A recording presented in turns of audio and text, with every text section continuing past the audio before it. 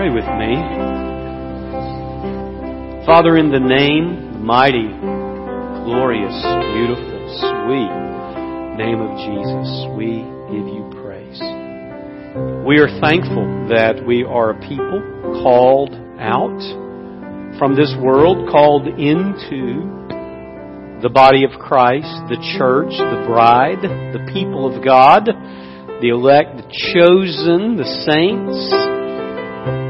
Father, this is a privilege. And we sing to you today in praise. Through Jesus Christ, by your Spirit, giving thanks for your goodness, your grace, your sustaining love. We ask you now that as we worship in the Word, that you would prepare our hearts as tilled soil, fallow ground, broken up, that the seed, the good seed of the Word would fall upon us today and that it would produce fruit. And that we would, as James says, in humility receive the Word implanted. We know that that is a gift from you. Humble us, Father. Prepare us. Father, there's some folks here today, their burden is heavy. They feel like they cannot take another step, that it's now an unsustainable journey. And I pray today that by your Word, by your Spirit, and right here in your church, Lord, you would encourage them, strengthen them. Father, there are some teetering on the edge of just walking away from something valuable. A marriage, a commitment, a church.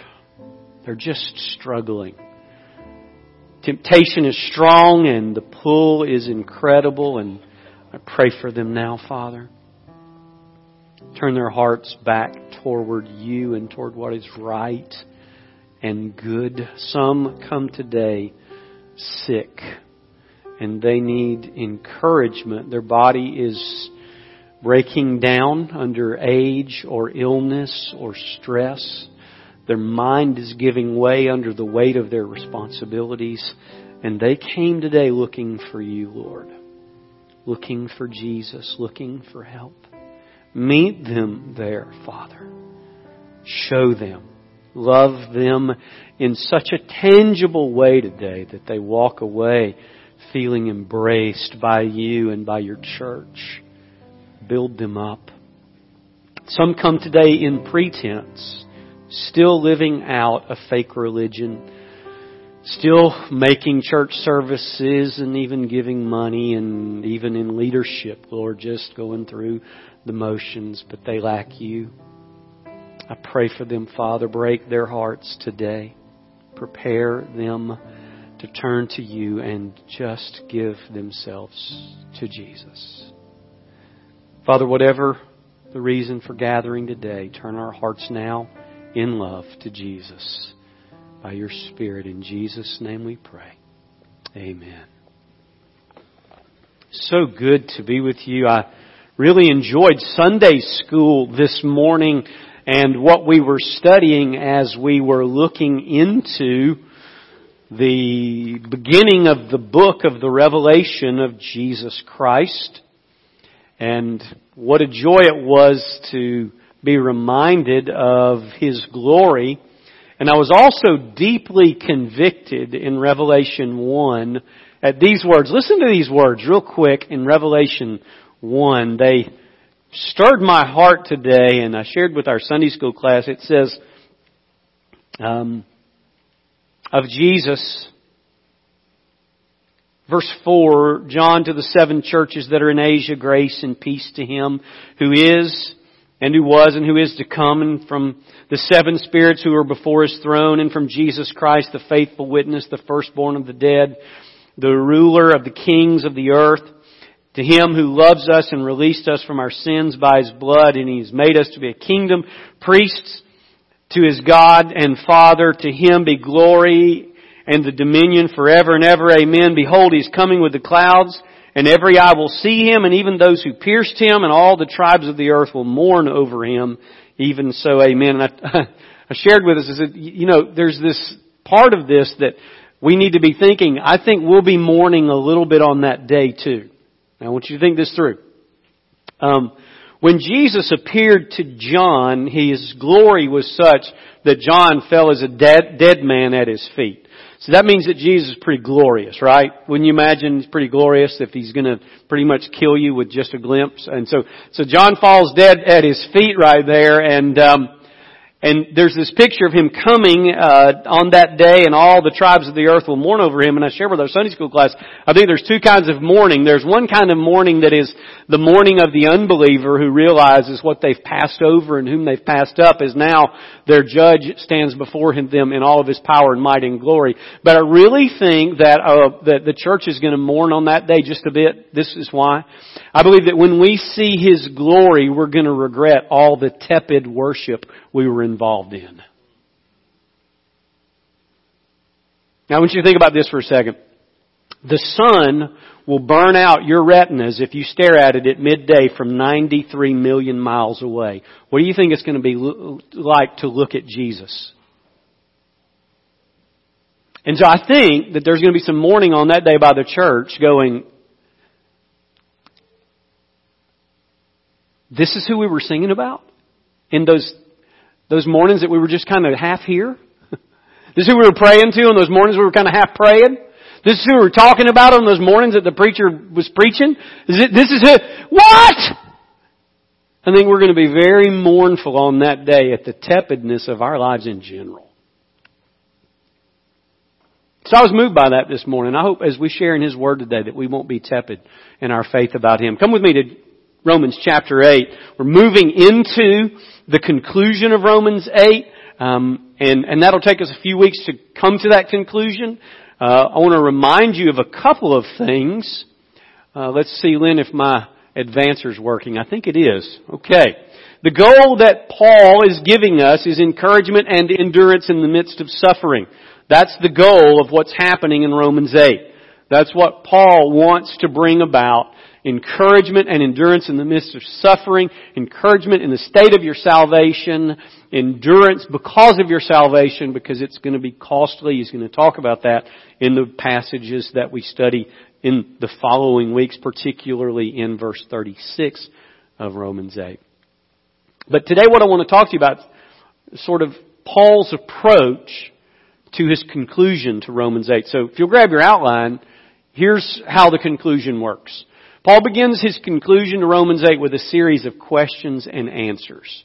That's what he's doing in Romans 8:31 through 35. He's doing some Q&A.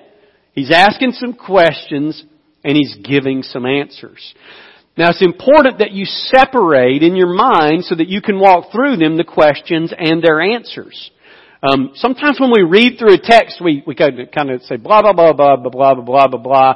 And then we just walk away from it and we forget that the text has a structure and there's a reason it's written the way that it's written. There's a reason God's preserved for all these years this to hand to you, to put in your hand today so that you could work through the very things that gave Paul such great confidence. Listen carefully. The kind of confidence that Paul gladly went to death for Jesus having. Alright, that confidence that he had on his way to death for Jesus, glad to suffer for Him. You can have exactly the same confidence. And the way that you can is through the knowledge of His Word, working by the power of His Spirit in the community of His church. And so Paul wants you to think this through. So it starts with a Q&A. For example, Romans 8:31 says, "What then shall we say to these things?" It's a question. He gives an answer. If God is for us, who could be against us? He who did not spare His own Son, but delivered Him up for us all, how will He not also with Him freely give us all things? Question. Verse 33, question. Who will bring a charge against God's elect? Answer. And so he's working question, answer, question, answer. Let's read them slowly. What then shall we say to these things? If God is for us, who is against us? He who did not spare His own Son, but delivered Him up for us all, how will He not also with Him freely give us all things? Who will bring a charge against God's elect? God is the one who justifies. Who is the one who condemns? Christ Jesus is He who died. Yes, rather, who was raised, who is at the right hand of God, who also intercedes for us. Who shall separate us from the love of Christ? Shall tribulation, or distress, or persecution, or famine, or nakedness, or peril, or sword? Just as it is written, for Thy sake we are being put to death all day long. We were considered as sheep to be slaughtered. But in all these things we overwhelmingly conquer through Him who loved us. For I am convinced that neither death, nor life, nor angels, nor principalities, nor things present, nor things to come, nor powers, nor height, nor depth, nor any other created thing shall be able to separate us from the love of God which is in Christ Jesus our Lord. Paul's doing some Q&A to conclude his study of assurance. When Paul asks the question, who could be against us, he's not asking it as if there's no one who could be against us. He's asking us because there are things against us. Well, what are they? Well, there's opposition. It says, who is against us? Well, there's opposition. Satan is against you. Your flesh is against you. The world under the influence and domination of Satan are against you. There is opposition to you. It's not a lack of opposition that Paul is talking about. He's acknowledging that there is opposition. What else could be against you? Well, accusation. How ruined would you be if your closet was opened and everything you've ever done was broadcast on this screen this morning? What kind of accusations would follow that revelation? What kind of things would folks be talking about tomorrow morning on Facebook if your life story was played fast forward all the way through, every thought, every intention, every motive, every hidden thing about you was played? You think there'd be some accusations? Boy, I'll tell you what, if mine was played, I'd be headed to another country. Accusations are real. Why? Because we're real sinners. Every one of us. And we're not just real sinners, we're real bad sinners. What else would happen? Well, if those accusations stick, condemnation would follow. Condemnation from people. Perhaps these things were brought up to God and you just were guilty and you were just condemned. The entire chapter of Romans 8 is about condemnation. It's mentioned 3 very specific times. It starts out in Romans 8:1.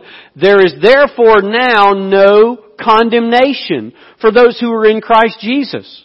For the law of the Spirit of life in Christ Jesus has set you free from the law of sin and death. For what the law could not do, weak as it was through the flesh, God did, sending His Son in the likeness of sinful flesh as an offering for sin. God condemned sin in the flesh. So there's a lack of condemnation on you, and there's the presence of condemnation on Jesus, so that when the question is asked, who condemns? you can know the answer to that. Because if you're without Jesus, that accusation and that condemnation because of opposition against you from your flesh that accuses you, from the devil who accuses you, from the world who's glad to publish whatever you've done in whatever magazine that they want to publish it in so that they can spread all the rumors and bring condemnation to you. But all that leads to this thing, separation. Paul's raising that issue. He's saying, do you have opposition? You better believe it. Are there accusations against you? Yes, sir, Bob. Is there the potential of condemnation for you if those accusations stick? Oh yeah, there is. Both from the world and from God. And the result is that you will be alienated from people and from Him. So Paul's not saying, oh, let me ask you some questions that are irrelevant to your situation. The questions he's asked are tied to these four themes. The four themes are, is there anybody against you? Yes. Your own flesh is against you. The world is against you. The devil is against you. Is there any real accusation? Boy, if you trot out everything you've ever done, there would be. Is there the possibility of condemnation for you because of those things? Yeah. Those accusations stick? Yeah. What would that lead to? Well, the alienation of people that you know and the separation from God Himself. So he's asking questions based on real issues. The truth about all of us is how heinous and sinful we really are. That apart from Christ, these are the scary questions in life. And these are the things leading to a scary eternity. So when Paul talks about questions and answers, he's not talking about them in isolation from the fact that these questions and answers actually matter to every one of us. And if we are in any way acquainted with how sinful we are, these are scary questions. So here's what Paul does. The structure of his questions and answers directs us toward a particular way of understanding the origin and foundation of his confident assurance. Paul has labeled himself the chief of sinners. He found himself working directly against God and His church, having participated in the brutal death of believers. He called himself a blasphemer and a violent aggressor. He was guilty of crimes against humanity. Paul was familiar with the accusations that could be placed by the opposition, leading to his condemnation that would lead to his separation. He knew those things. He was so aware of them that Romans 7 is written about how that struggle stays alive even in the hearts of people who've been redeemed. And so Paul's talking about real issues for you and for me. And so when we analyze his argument, it's important for us to break it apart in the way Paul intended it to be broken apart, so that we would bring to our hearts the same confident assurance that he's writing to us with, so that when we stand before God on that day, though we may mourn for not having taken Jesus quite as gloriously as He is, we will know that yet we are the redeemed of His own blood. So Paul structures this in a way that makes us analyze the questions and analyze the answers. And the unfortunate thing, if you notice today, I had the reading in the New American Standard, because the New American Standard is called a wooden translation. It's intended to be as close to the original as possible and still make sense in English, but trying to preserve even some of the difficulty of the original text. And one of the things I like about it is when you read Romans 8, you see very clearly the emphases that Paul makes with two kinds of words. So let's break that down. Number 3, woven into Paul's confidence is a primary and secondary source of his assurance. In other words, there's something that is on the surface very obvious that is the secondary, but the structure of how he wrote it makes something else the primary. And if you don't pay attention to the structure, you'll get so focused on the secondary that you don't see the primary. Now I'm going to make that make sense in a second with the next 2 points. Okay, so let's take a look. Number 4. The secondary source of Paul's confident assurance is found in a list of whats. Okay, in other words, some actions, some facts. As he does the question and answer, he starts laying out some facts. Well, what are the facts? Well, let's look at the facts. We find one in verse 31. God is for us. That's a fact. Paul wants you to know that. He's for you. Somebody is for you. There is a for you going on in the midst of the against you. If you've got the world, the flesh, and the devil against you, there's someone for you. There's someone dealing with the fact that you have opposition, that you have accusation, that you have condemnation, that there is this potential of separation. There is in the midst of that a fact. Somebody's for you. That's a fact. Well, then he gives another fact in verse 32. Somebody did not spare their own son, but delivered him up for us all. So there's a fact. The cross is a fact. It is a historical fact. Jesus delivered up once for all. Dies on the cross. Raised from the dead. That's a historical fact. It's a fact for us to place our faith in. And so here's another what. Paul's laying these whats out.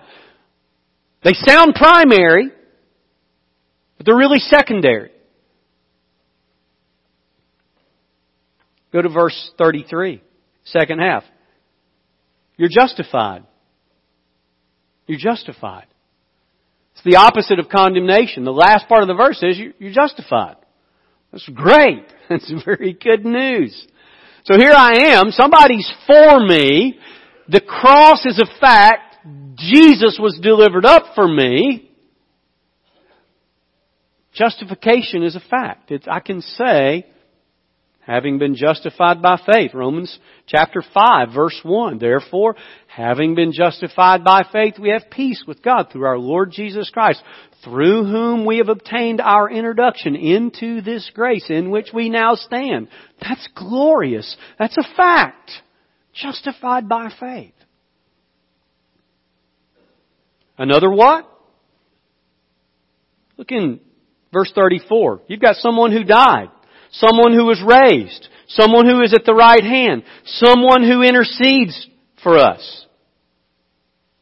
You got that going for you. There's another list of whats. A death, a burial, a resurrection, an ascension, right hand of God, interceding. You got that. Wow! That's a whole nother list of whats that you can go, yeah, that's really good. Then you've got in verse 37 that you're loved. Last phrase in verse 37. You're loved.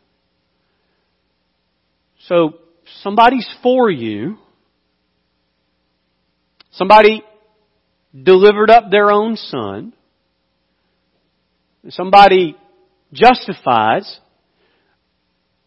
Somebody died and was buried and was raised and ascended and is at the right hand of God and intercedes for us, and somebody loves you. So you've got all these wonderful facts.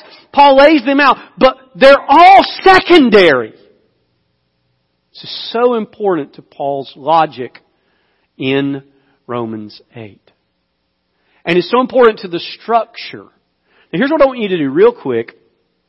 I'm going to give you a minute to do it. I want you to look at Romans 8 real quick. And Robin, can you throw on the screen, Lynn, can you throw on the screen verses 31 through 35? Is that possible? Can you just throw it up there? Lynn's a genius with technology, so really thankful for that. Get your Bible or look on screen. And I just want you to look for a word real quick. I want you to really get busy about it. I want you to look for the word who. Okay? So start in verse 31. and get busy looking for the who's.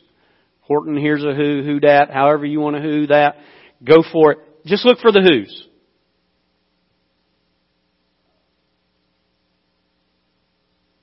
Start in 31, go all the way to 35.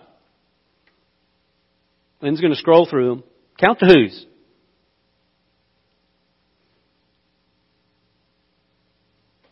You can throw in 37 too.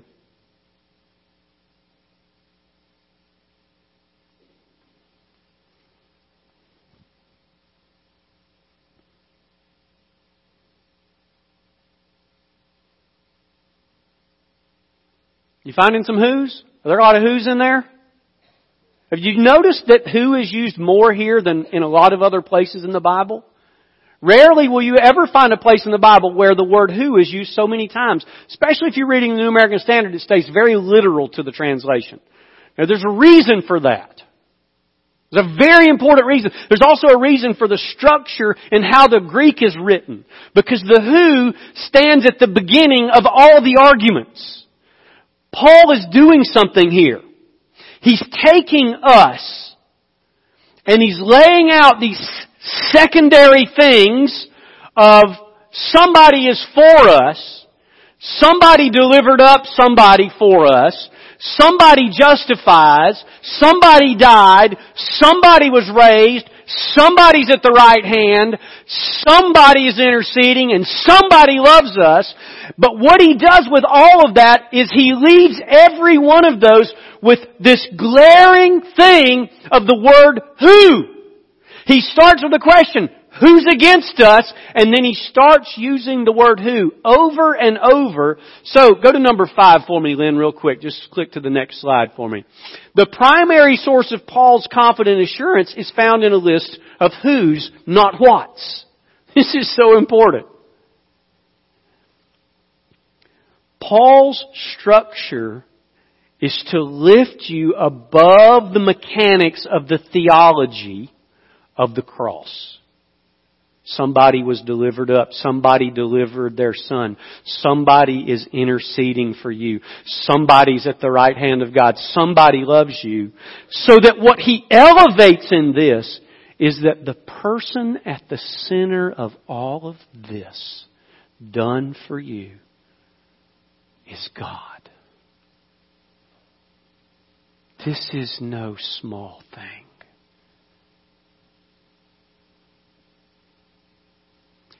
When somebody does something for you, you're probably thankful most of the time. If somebody called me and say, "Hey Bart, somebody's cutting your grass for you right now. They're using your riding lawnmower and your weed eater." Generally, I would probably say, "Man, that's great," because I've got brothers and sisters in church who've done that for me a number of times. It's wonderful. Stephen Cox has done that for me, and Ed Sylvester and the young Sunday school class, and Nathan and all those guys when I was sick and recovering from cancer, Derek, and so you hear that and you say, "Oh, that's great! Somebody's cutting your grass for you right now," and immediately you say, "Well, who's doing it?" Say, "Oh, Ed's out there, or Nathan's out there, or Stephen and Scarlett are out there," and you say, "Man, that is awesome." But if somebody said, "Hey, Bart, right now," say somebody calls me right now and says, "Hey, somebody's cutting your grass. They're on your riding lawnmower and they got your weed eater." So who is it? They say, "Well, James Colvin and Remy." What? They've got my lawnmower? I can see James out there through the neighborhood, Remy. Okay, who does something for you is very different. If somebody says, "Hey Bart, I know you were sick this week and we've got somebody covering this funeral that you were going to do," and they say, "Well, who's covering it for you?" And you say, "Well, I'm kind of sorry to let you know, but the person who stepped in to do your funeral for you," and you could run through all these lists of people, but maybe Richard Dawkins. You have to have a little science to even know that. Very famous atheist. If somebody called me and says, it's covered, but Richard Dawkins is covering it, I would go, I don't think I want it covered. Just let them go on about their business.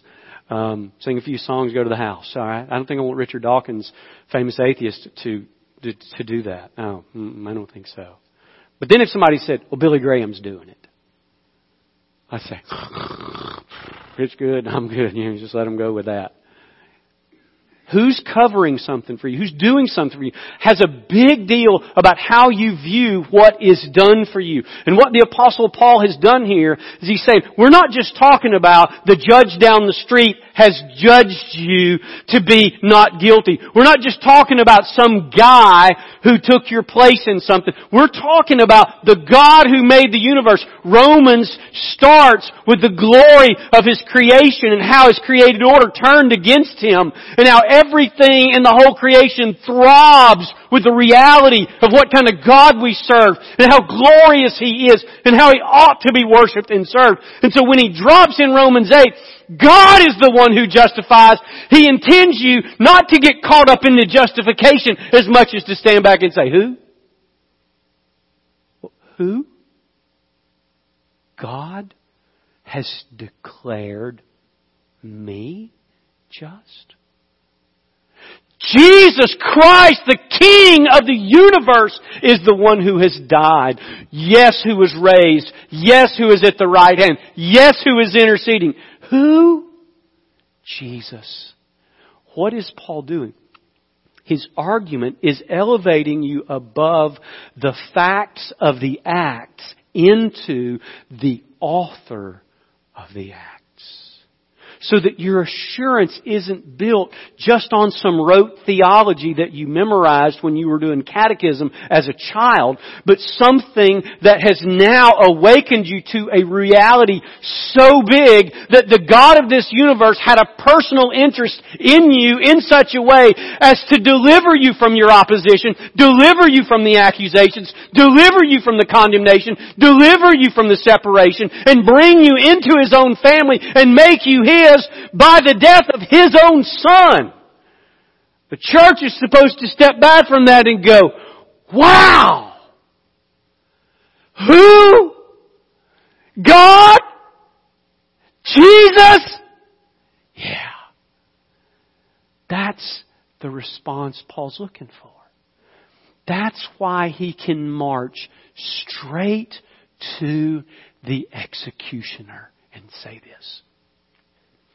I am hard pressed from both sides, having the desire to depart and be with Jesus, for that is so much better. But also having the desire to remain and do ministry with you. This is the kind of thing that made Paul look at the executioner's acts and say, to live is Christ, but to die is gain. What Paul's after here is worship. That's what he's after. Real assurance doesn't make us pull our smug little stools up into our nice little theology bins and sit down and say, I'm good to go. It's not what Paul's doing here. He's not trying to build a group of people who sit around smugly assured. These truths are so glorious that when Paul gets to the conclusion of the truths, he vomits out this statement uncontrollably in 11:33. Oh, the depths of the riches, both of the wisdom and the knowledge of God. How unsearchable are His judgments and unfathomable His ways. For who has known the mind of the Lord? Or who became His counselor? Or who has first given to Him that it might be paid back to Him? For from Him and through Him and to Him are all things. To Him be the glory forever and ever. Amen. The church's response to good theology is not smug assurance. It's worship. That's what Paul is after. That's what he's pressing us toward here. That's why He writes in the way that He writes, so that you don't just get your theology out and go, not condemned. Jesus died, was raised, right hand, and He's interceding, and He loves me. I'm good. But that you would step back from that, knowing the sinner that you are, and go, to God be the glory, great things He has done. So loved He the world that He gave us His Son. That's how we ought to be singing on Sundays. And here, this glory is the boiling down of one final thing. It's not in your outline. I'm going to close with this. It's a number 6. You get to write this whole thing in. And this brings us to our conclusion. And it'll send us home. If I can do this without crying. The combination of the primary, who, and the secondary, what, sources, leads us to the solution of our greatest problem. What's our greatest problem? What's our greatest problem? What we want to say is sin. We want to say that. And in a sense, there's a truth to that, but not really. That's not the final truth. You see, the problem is not just our sin. The problem is the expense. Now, let me share with you. Some of you know this precious couple from Ecuador. On the right, Jaime was saved the year I was born.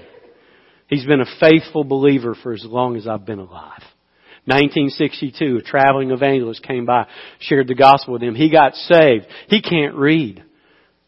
For many years, never had a Bible, but he trusted Jesus and laid all of his faith. His wife trusted also. Sweet wife Carlotta there on the left. We are at this moment in that picture, about 3-4 years ago, we were in Quito. We're at the hospital. Believe it or not, she's dying.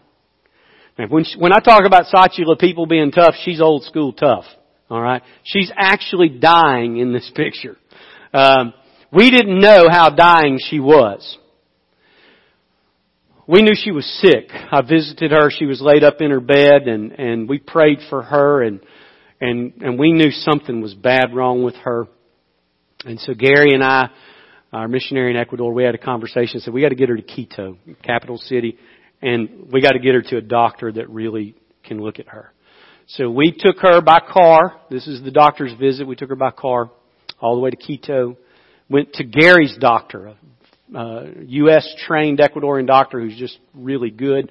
He's good friends with the surgeon, and so they took her into the office and did some exams, and then said, we've got some real concerns, and so did a scan on her, and the scan came back, and they just came to us, and they looked really, really scared. They said, guys, here's the deal. She has a severely strangulated colon. She's dying. She's got, it's an hours thing, not a days thing. And we've got to do something. And so Gary and I look at each other and say, wow. Now at that moment, what you might say is, well, her greatest issue was this colon strangled. It really wasn't. It wasn't her greatest issue. The greatest issue is when the doctor told us what it would cost to fix it. This is a cash only place. There's no insurance. It's cash only. You want to do a surgery? Show me the money. It's cash only. So the doctor looks at me and he says, I don't know. I'm thinking $8,000-$10,000 at least. So at that moment, her greatest issue was not her colon. Colon's already diagnosed. We know what's wrong. The issue is, who's got 10 grand? I didn't have 10 grand. Gary didn't have 10 grand. So I did what I always do. Call in friends. So I picked up my phone. I called a brother here in Kingsville. And I said, let me tell you the situation. And right now, I have to make the call right now. I have to make this decision. It's life or death for her. And this is the bill. It's going to be $8,000, $10,000. Could be more. I heard my brother on the other end of the line. I heard him choke up a little. And he said, Bart, I will personally guarantee, and I give you my word, that this will be paid. I'll reach out to others also to get help. But I'm giving you my word that you can say yes because the cost is covered. Now that's the generosity we live in at Kingsville. That's a beautiful thing, by the way. And so I was able to turn around to Gary and I said, tell him to go ahead. They prepped her, rolled her right into surgery. Saved her life. Folks who were in Ecuador and Poste this year got to see Carlotta. She's getting older and more feeble, but they got to see her, visit with her. Her life was spared right then. Her problem in that one moment was not the severity of the situation. It was the cost of correction. And listen carefully. The revelation of Romans 8 is not just the severity of your situation. Your sin, your opposition, your accusations, your condemnation, and your separation.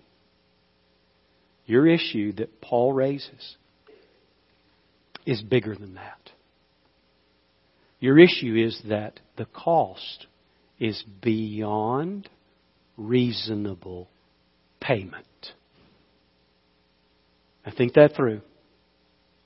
It's beyond reasonable payment. No amount of works, no amount of deeds, no amount of religion, no amount of repentance, no amount of things on your behalf could ever be done. There was no reasonable cost that could ever be paid. It was outside. Listen, when I told Jaime and Carlotta what the cost was, because we were honest with them, they thought, well, we know the answer to that. 10 grand? There ain't no 10 grand here. We ain't got $10. They knew. But a phone call and the word of a person brought about something beyond what for them was reasonable cost. Beyond their imagination. Now the brothers and sisters all gathered together in our church and gave to this. It didn't have to fall on one person. In fact, it's one of the 2 times in my life and my ministry that I've had to actually tell people, quit giving. We've got too much money. Isn't that great? It's enough. We're good. The bill ended up being $14,000. Given by this congregation and a few others tied to us through the work in Ecuador. Amazing. It's a lot of money. A price that they didn't have. That's where your issue is this. The price on your soul is beyond reasonable expectation. Beyond reasonable payment. In fact, if the entire universe was mortgaged, listen to me. If the entire universe was mortgaged for the universe's total value, it could not have put a deposit on the price of your soul. Nothing. It's beyond. And in steps God, who is willing to resolve your issue. Because your issue is a payment issue. You know the sin is there. You know it's real. You know the accusation is true. You know the condemnation is possible. You know the separation is coming. You know the opposition against you that will bring that. You know that's true, and there is no payment that you can ever make. And God steps in, and it says, He who did not spare His own Son. You see, the most unreasonable payment ever to be paid for anything was paid for you. There was no reasonable way you could ever expect God to do that. There was no reasonable way you could ever request of Him to do it. So when you get down to that little verse that's dropped down there at the bottom, when it says these words in Romans 8, it says them so gloriously. But in all these things we overwhelmingly conquer through Him who loved us. Jaime and Carlotta felt loved that day as much as they can ever remember in their life. That a whole bunch of people who knew nothing about them would give in such a way as to save her life. They were blown away by it. What is Paul after here? He wants you to see the payment and the payer, so that you as the payee could sit down and rejoice and worship Him in spirit and in truth daily and weekly in such a way that you give Him glory because He did this for you. Unbelievable. So now listen and worship. What then shall we say to these things? If God is for us, who is against us? He who did not spare His own Son, but delivered Him up for us all, how will He not also with Him freely give us all things? Who will bring a charge against God's elect? God is the one who justifies. Who is the one who condemns? Christ Jesus is He who died. Yes, rather, who was raised? Who is at the right hand of God? Who also intercedes for us? Who shall separate us from the love of Christ? But in all these things, we are overwhelmingly conquerors through Him who loved us. Please bow with me.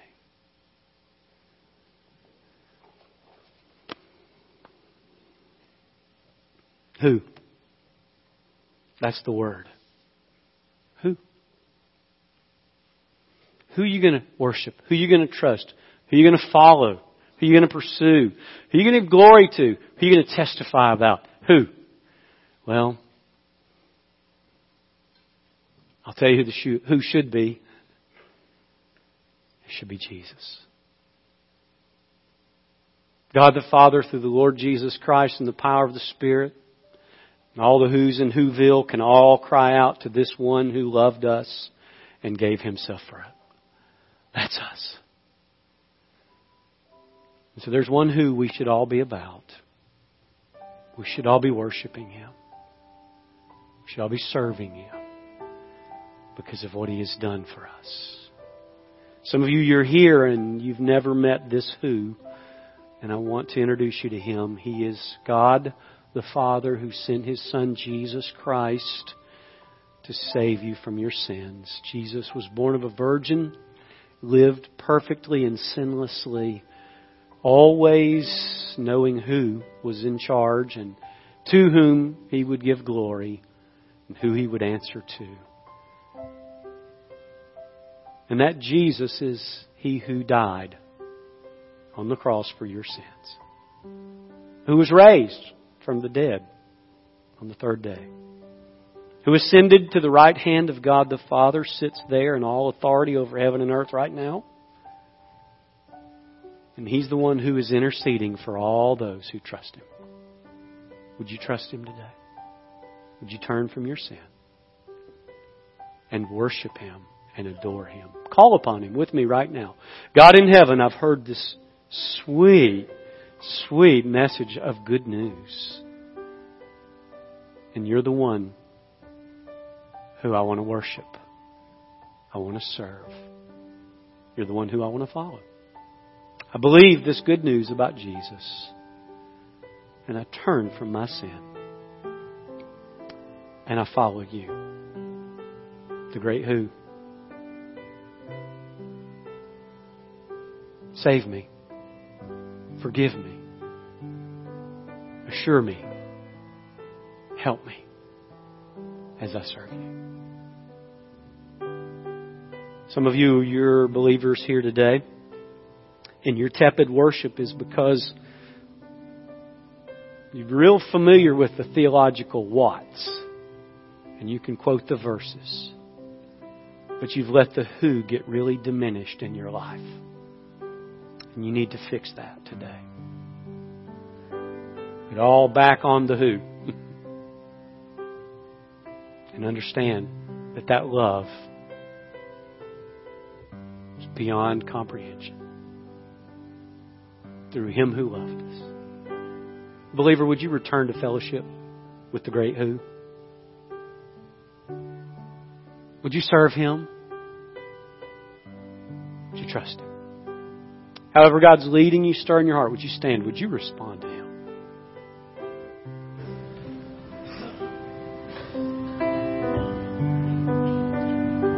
So this morning we have Jacoby Parker has come forward this morning, and his dad Trey has come with him. You guys, Jacoby and Trey, y'all come stand up here in the front.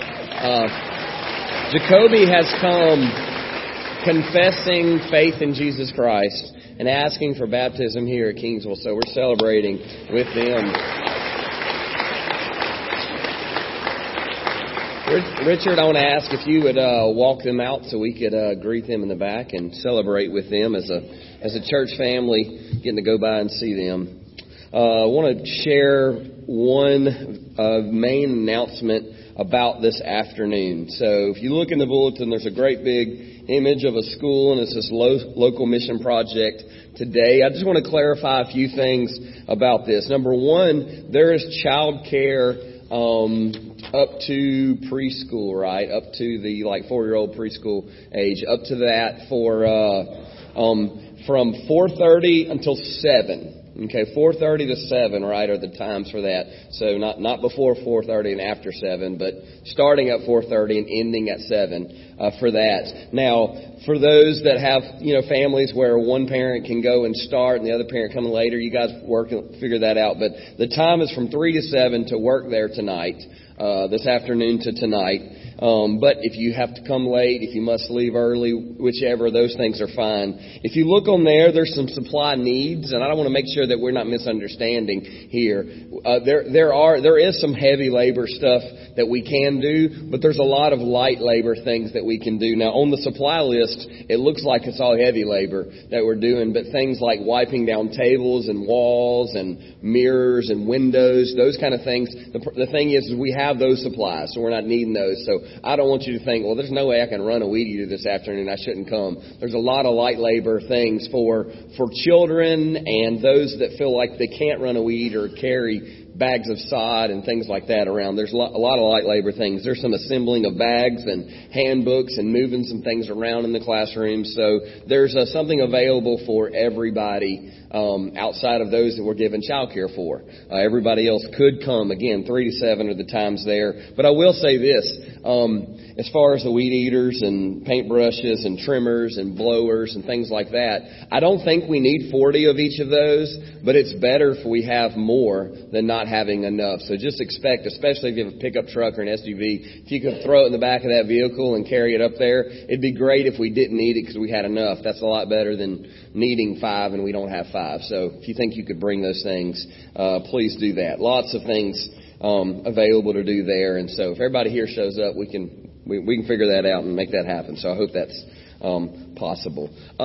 This morning we've got one more thing after we do this, but I want to ask if we could have a special prayer for Andrew right now. He is leaving this afternoon to head off to seminary, so I know we did celebration later, but just kind of want to have a special prayer commissioning as Andrew leaves off literally this afternoon. I mean, I think he's going to eat with his family, and then he's going to head on out. So Bart, if you'll come stand next to him. The rest of the church, just ask you guys, from where you're at, let's just have a specific prayer for him. And then we've got one more thing, so don't leave at the end of my amen that we're used to. So let's pray together.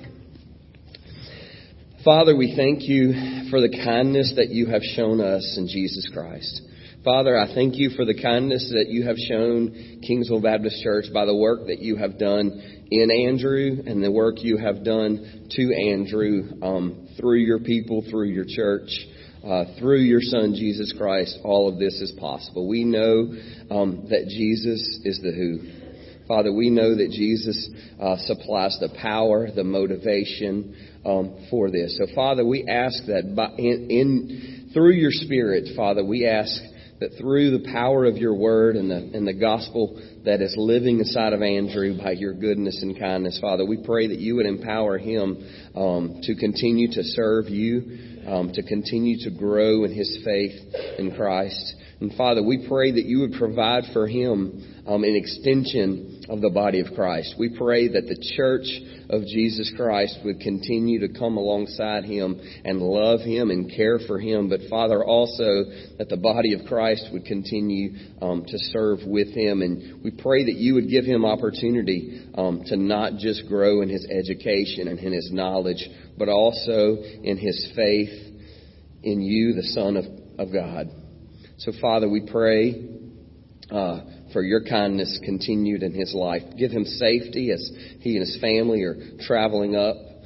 Father, we pray that again, that you would give him a place to know you, a place to grow in you. And Father, we pray for the other students and the professors at Midwestern Baptist Theological Seminary, Father, and we pray that you would multiply the gospel in his heart, and Father, that through him you would multiply the gospel in the hearts of others. It's in Christ's name we pray. Amen. And church family, I'll make this as quick as I can. We serve an awesome God and a mighty God. And everything he does is perfect and can be trusted. And when we seek and trust him, he makes clear the path that we are to follow in life. Proverbs chapter 3 verses 5 and 6 tell us to trust in the Lord with all your heart and do not rely on your own understanding. But in all your ways know him, and he will make your paths straight. It's with this understanding and a great amount of prayer that I tender my resignation as Minister of Music and Senior Adults effective August 19th, 2018. My family and I will be serving a church in El Dorado, Arkansas, where we will be closer to family and begin a new journey in ministry. We ask for your prayers as we make this transition, and we commit to do the same for you. It has been an honor and a privilege to serve alongside you and the staff here at Kingsville. My family and I have grown greatly over the past 6.5 years here, and Kingsville will always hold a special place in our hearts. Thank you for your friendships, your generosity, your love for the gospel, and reaching people from the neighborhoods to the nations. Brittany, come and stand with me. Transitions are very difficult. So let's pray for them. Let's pray for our flock. Let's pray for their children. We'll have a kind of a going away time to spend time with them on the 19th on the evening. Be praying for them as they prepare, as they pack all those things that come that are really difficult, and pray for their children in transition. That's always a hard thing. Pray with me for them now, and then I'm going to ask that you come by and see them on your way out this morning. I'm asking them to stand down front for a minute and just hang out with you, and then we'll get some more time with them later. Let's pray together. Father, transitions are hard. I hate them. I always have. But I know that your hand is good, that you doeth all things well. And as Sean said, that when we acknowledge you in all our ways, you will direct our paths. So I pray for them in their transition. Have mercy. Lord, help our congregation in the mourning, in the sorrow, but also help us in the joy that we've always been a sending station, never just collecting to ourselves, but always equipping and sending. And I pray that Sean and Brittany will be equipped to serve, to minister, and to pour their lives out and into the city of El Dorado, and that good things will come from that. I pray for their precious boys and their precious girl, that you have mercy on them and give grace to them during this time. I pray that in the midst of sorrow, you will grant great joy. Thank you for their ministry to and with us. May you bless their steps in Jesus' name. Amen.